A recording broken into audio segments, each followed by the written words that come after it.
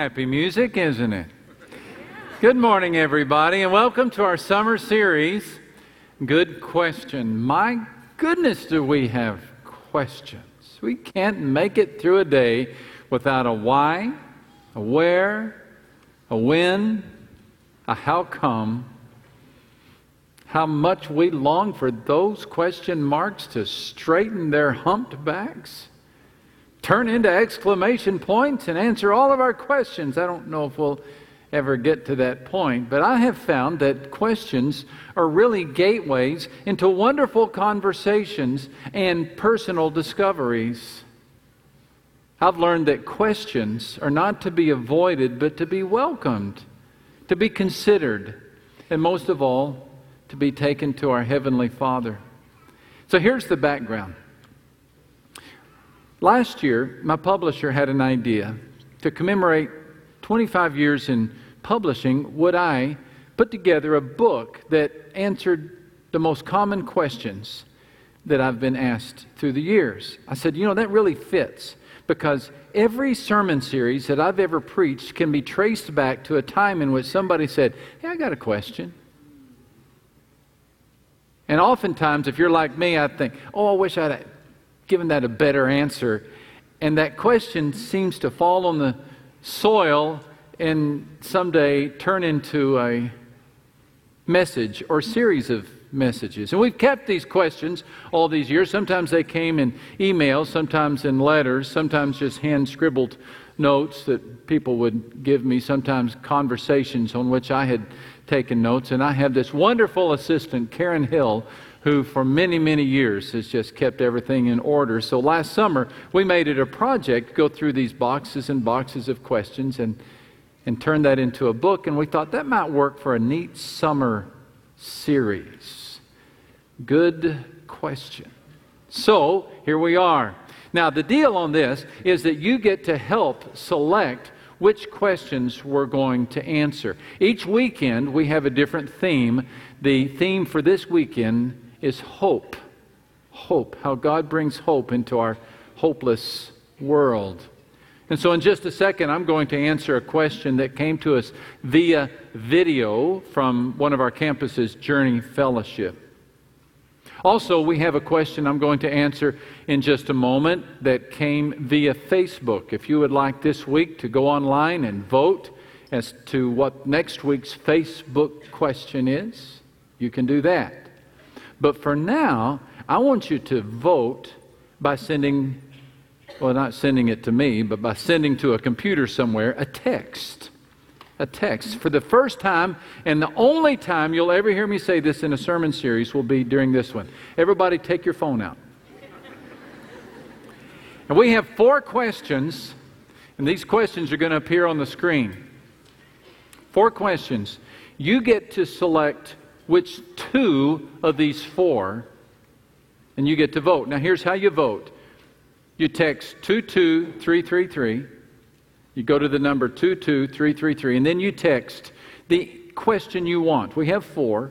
Question number 1, when I doubt God, does He leave me? Question number 2, God can't understand my troubles, can He? Question number 3, I know God has forgiven me. How do I forgive myself? And question number 4, is Jesus' resurrection... the votes are already coming in. Is Jesus' resurrection just a fable? Well, we have an even tie on 3 votes. Keep voting, because we need to break the tie. Thank you. Look at that. Okay. There we go. Votes are coming in. Now, if you don't text, if you don't know how to text, maybe next week bring your grandchild with you. A few more seconds. Pick 2. Well, we got a strong leader, don't we? Keep going. It's not too late. I can be bought off. For $10, I'll do whatever you say. Not really. All right. Okay, we got it? Question number 3 and question number 1. Question number 3 will go first. Question number 1. Then we'll do the Facebook question. and then we'll do the video question from Journey Fellowship. By the way, as I was going through this box of old questions and messages, not just one box, but several boxes, you know what else I found? I found some wonderful jokes. Some jokes. Some of which I don't think I've ever told you. And so I know you'll be so excited to hear this. Each week, I'm going to share with you one of my favorite jokes. I cannot promise it has anything to do with the message. I cannot promise it will offer anything to your life spiritually. But they're funny. And so this couple was celebrating their 40th wedding anniversary. They got married when they were 20 years old, and so they were 60 years of age, celebrating their 40th wedding anniversary. And God was so proud of them that He sent a message to them that on this day, I will answer any prayer you offer. Well, the wife got very excited, and she said, God, I've always wanted to go on a Caribbean cruise. Poof, poof. In her hand, 2 passages. 2 tickets to go on a Caribbean cruise. Well, the husband's watching this and he gets wide-eyed and thinks, whoa, this is a great opportunity. He looks at his wife, he looks up at God and says, God, you know, I've always wanted a wife who's 30 years younger than I am. Poof, he was 90 years old.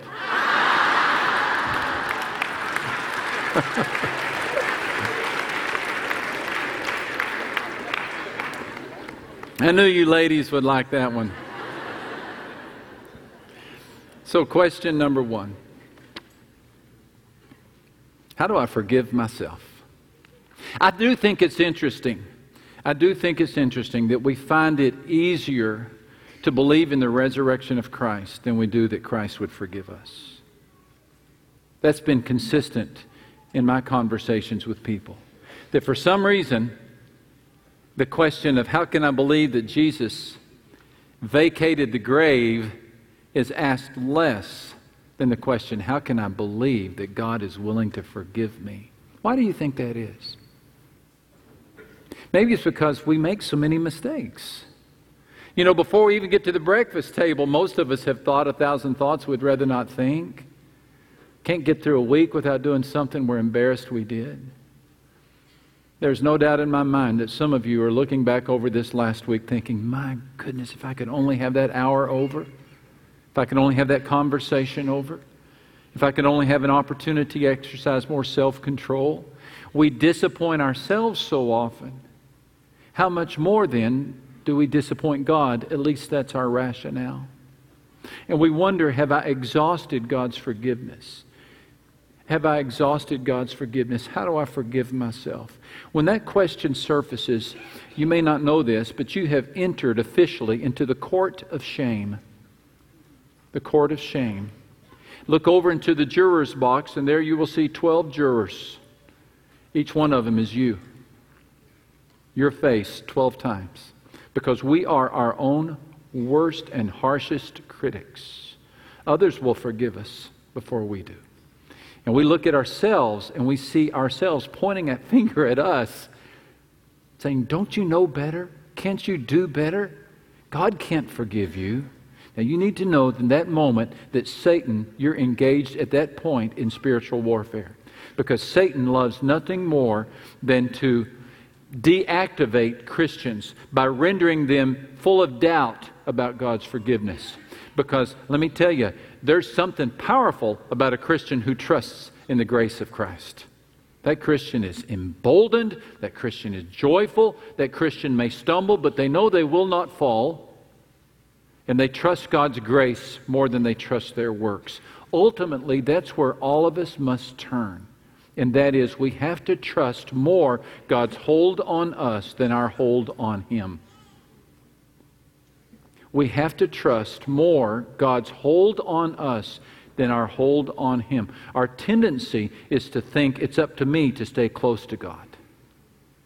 And we use language like, are you right with God? Are you following God? And that's appropriate language. But we forget that really it's God who's holding on to us. It's God who has taken a hold of us. It's God who is securing to us.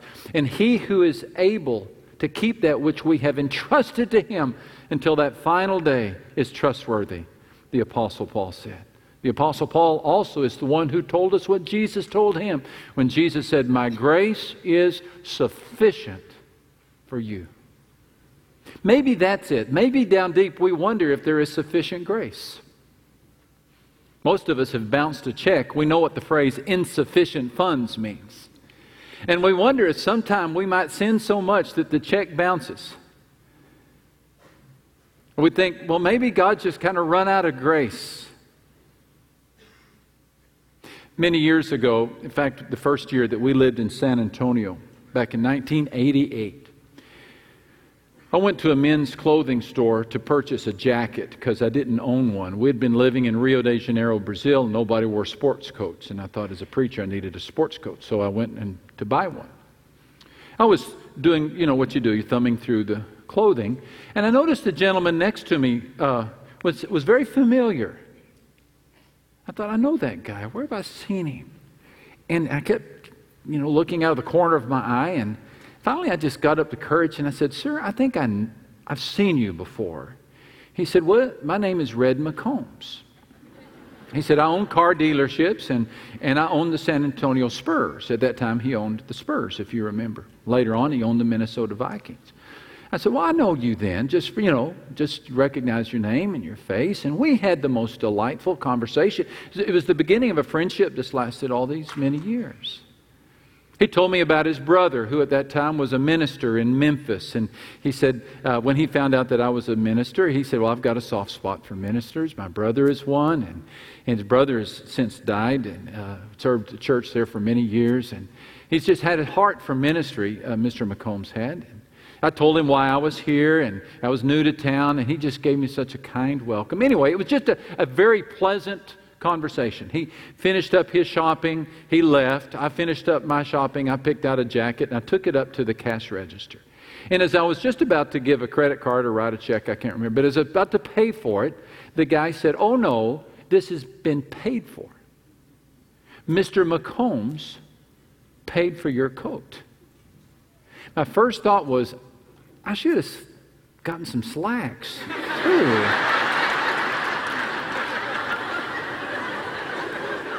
Not really. What I did not think was, I don't think he can afford this. I didn't. Of all the thoughts I had standing there, I did not think, he can't afford this. There's no way he can pay for this. I don't know, and I still don't know how much, he's worth, but I know he can afford a sport coat, for crying out loud. It never occurred to me that he couldn't support his gesture of kindness. I just believed he could. Scripture is resounding with this message, and that is that our Heavenly Father is affluent in grace. He's affluent in grace. And when you go to your Heavenly Father and you say, "Lord, could you forgive me? Could you forgive me?" He does not turn to His angels and say, "How's that grace account? Is it getting low? Sorry, Max, I think we're just about, I'm sorry, you're overdrawn." Listen, that will never be said about you. Because He is abundant in grace. He comes bringing grace upon grace. The Scripture teaches in Ephesians 2 that He is rich in mercy. He is affluent in mercy. So you can trust that grace. His grace is sufficient for you. So, are you dealing with this and wrestling with this question, can God forgive me for what I did? Yes, He can. And yes, He has. And the fact that you're wrestling with that is a sign that the Holy Spirit is within you, wanting to draw you closer to your Heavenly Father. What you did was wrong. What I did was wrong. We have sinned. We are in need not of a ladder to climb our way to heaven. We are in need of a life preserver. No, we're in need of a life saver to jump into the water and pull us out. And we have one in Jesus Christ. Amen. Question number 2 seems similar in some ways. Let's pop it back up on the screen. The second question, when I doubt, does God leave me? It's a similar question. And there's a similar answer, and that is trust less in your hold on God and more in God's hold on you. I'm going to start a verse and see if you can finish it.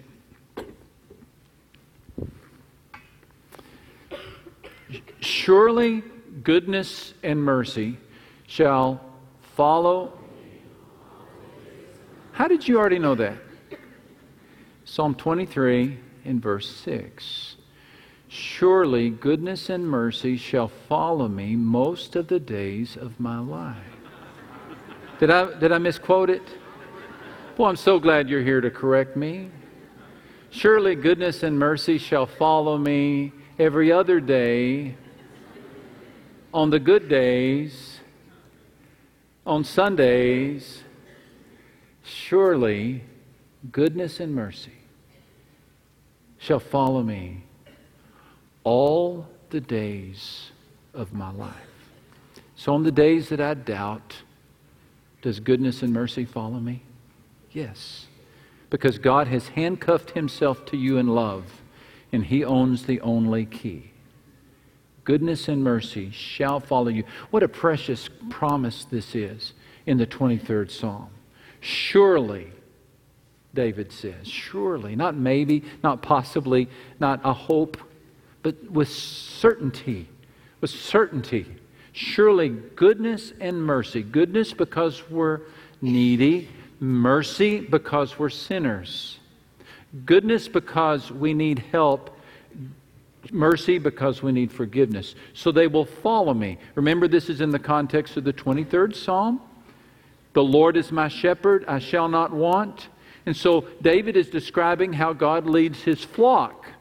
Goodness and mercy shall follow us. We have a shepherd out in front of us. We have His goodness and mercy behind us. They're like the rear guards, the watchdogs, the sheepdogs that come up behind the flock.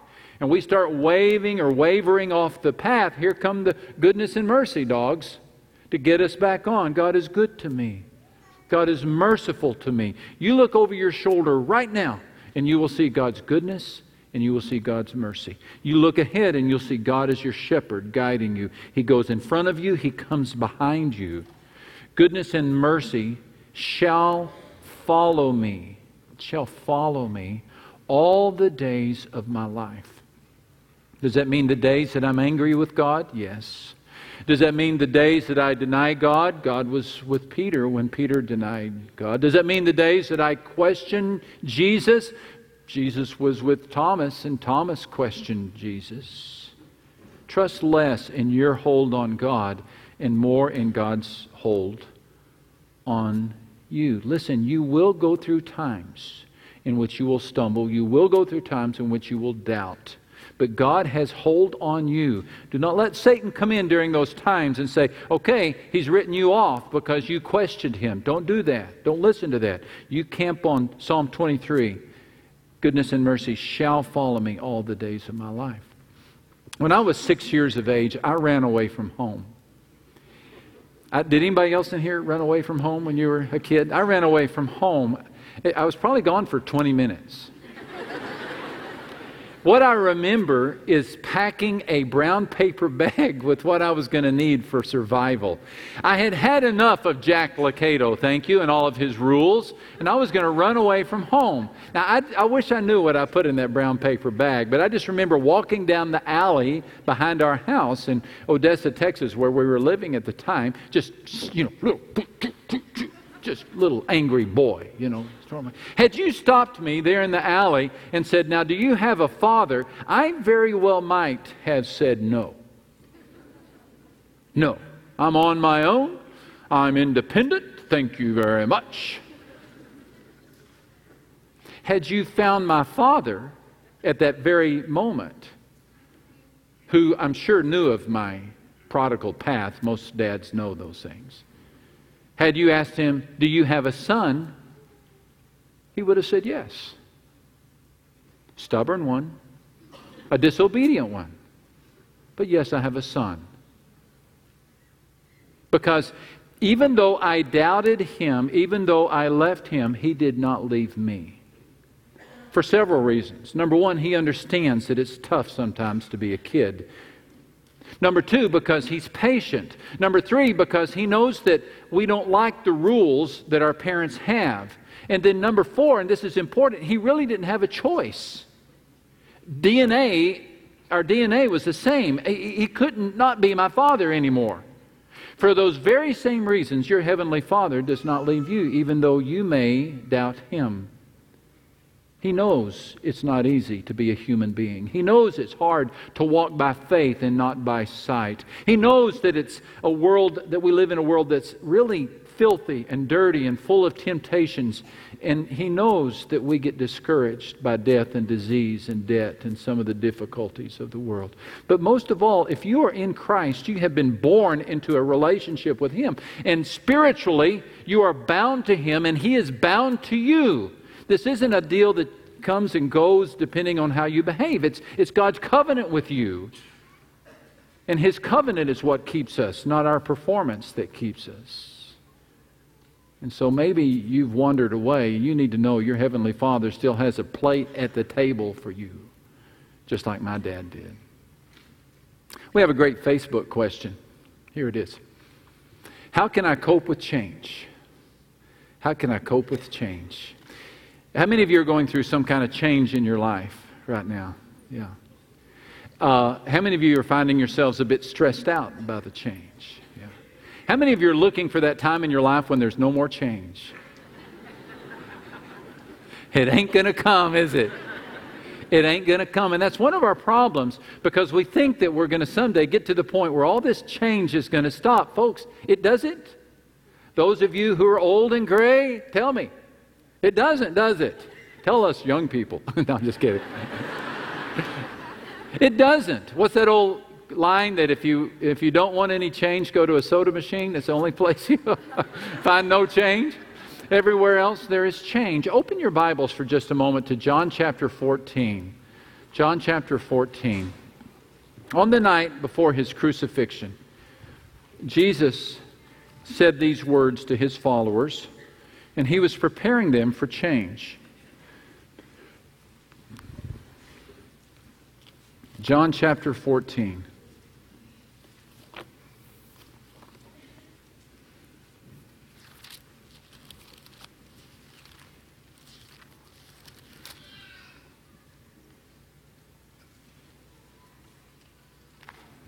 Let not your heart be troubled, verse 1. You believe in God, believe also in me. In my Father's house are many mansions. If it were not so, I would have told you. I go to prepare a place for you. And if I go and prepare a place for you, I will come again and receive you to myself, that where I am you may be also. And where I go, you know, and the way you know. Now these words have comforted Christians for thousands of years. But the first hearers of these words found little comfort. What they heard Jesus saying was, I'm going away. I'm going away. Here they've been following Jesus for 3 years. The disciples had given up everything to follow Him, and now Jesus is saying, prepare yourself for a big change. I'm going away. But down deep, you know where I'm going. And Thomas, with no small dose of exasperation, says in verse 6, Lord, we don't know where you're going, and how can we know the way? It sounds to me like a person who's frustrated with change, who doesn't want change. We resist change because change is actually an entryway into the unknown. The reason we don't like change is because we don't know what change is going to bring about. And so we sometimes try to resist change by trying to control life. And we can be what we often call a person a control freak. Want to control everything, manage everybody, not let any surprises. We become allergic to anything new. We want to freeze frame the world right where it is. Then we get frustrated because we fail at that. We become very hard to live with. I think the better approach is to recognize that change comes and that change is used by God. It was necessary for Jesus to depart from the disciples, to be crucified for our sins, to be raised from the dead, to defeat our sin and defeat our grave. But Thomas and the disciples couldn't quite get their mind around this. So here's what Jesus said to Thomas and the others. Look down in verse 16. I pray the Father, and He will give you another helper, that He may abide with you forever. What's Jesus' solution for change? His solution is, I am with you in the presence of the Holy Spirit. I am with you. I will never leave you. I am with you. Sometimes we interpret the presence of change as the absence of God. Just the opposite. God has promised that He will be with us. He has sent His Holy Spirit to be with us. So in times of change, you lean into Him and you trust Him. And do not assume that this change is necessarily a bad thing. I received an email a few weeks back, and I want to just share one paragraph from it with you. Beth Bezier, a member of our congregation, moved here recently from Central Florida. In 2004, Central Florida experienced 3 consecutive hurricanes, and she was in a place where all 3 hurricanes passed. And so she was describing what that was like. In the middle of her email, she had this little paragraph, or this story. She said, our hometown was located in the center of where all 3 storms intersected. So we experienced the full force and effects of those storms. One day after the second hurricane had passed, and just before the third was predicted to hit, I looked out my window and noticed that one of the limbs from our large oak tree was now dangling over the driveway. As I looked closer, trying to figure out how we could get the limb down before the next storm, I noticed a scurry of activity. As I watched the limb move and shake, I saw a mama squirrel intently building her nest in that limb. She was working so hard, carrying little twigs and leaves and other materials onto that branch, forming and shaping her nest, chattering at the other squirrels as she worked. At first, I didn't think anything about it, but then it hit me. In a few days, a storm would come. And most likely, her nest and possibly her babies would be blown away. So I went to the garage, I got the tallest ladder I could find, a big broom, and proceeded to beat the heck out of that limb. My thinking was, if I could knock the nest loose and disturb the mama squirrel enough, she would stop building this nest and move on to a sturdier location. So I beat and pounded, and she squealed and chattered, probably hurling little squirrel 4-letter words at me. Well, I was trying to explain to her that a big storm was coming and that her nest wasn't safe and that I was only doing this for her own good. I could see what was ahead. She could not. The disruption was for her best. I managed to knock down that nest. While I don't know what the little mama eventually did, I'm hoping she built on a more secure limb.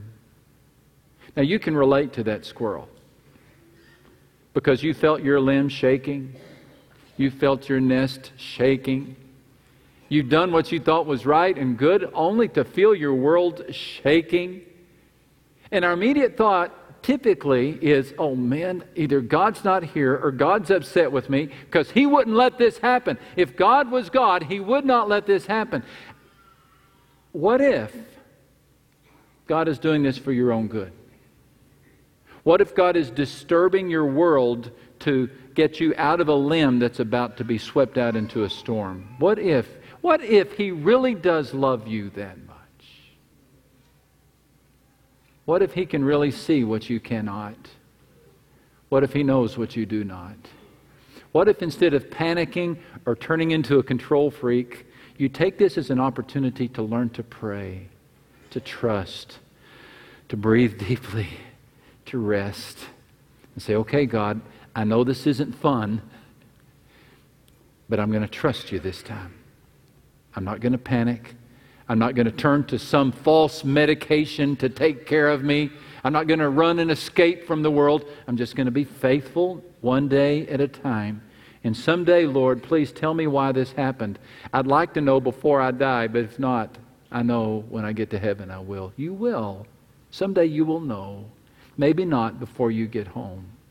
And I really don't want to minimize the discussion of change because sometimes our change is a result of terrible challenges like cancer or death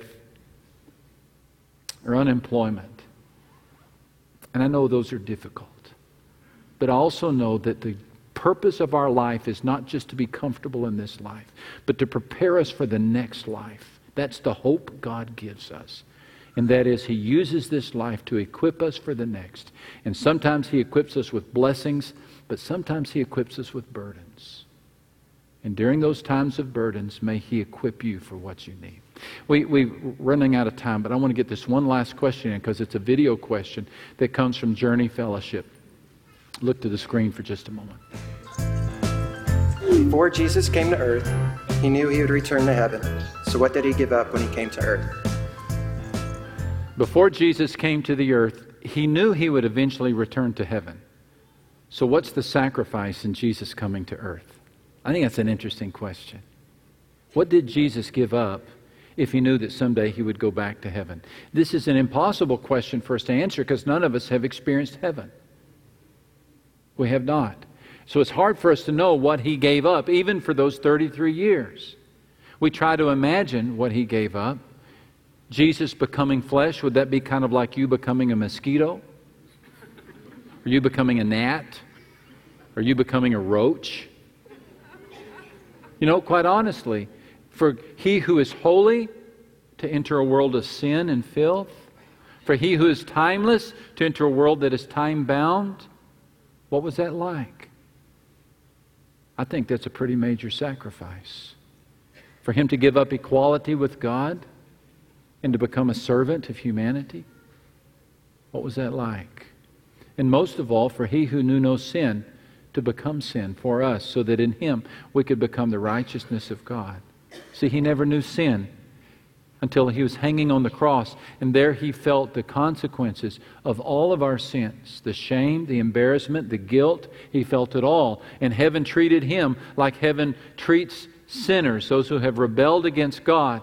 He took our place. He said, my God, why have you forsaken me?" He felt a full sense of forsakenness and distance from God, so that you need never say those words. I don't know what all He gave up, but I think it's more than any of us deserve, don't you?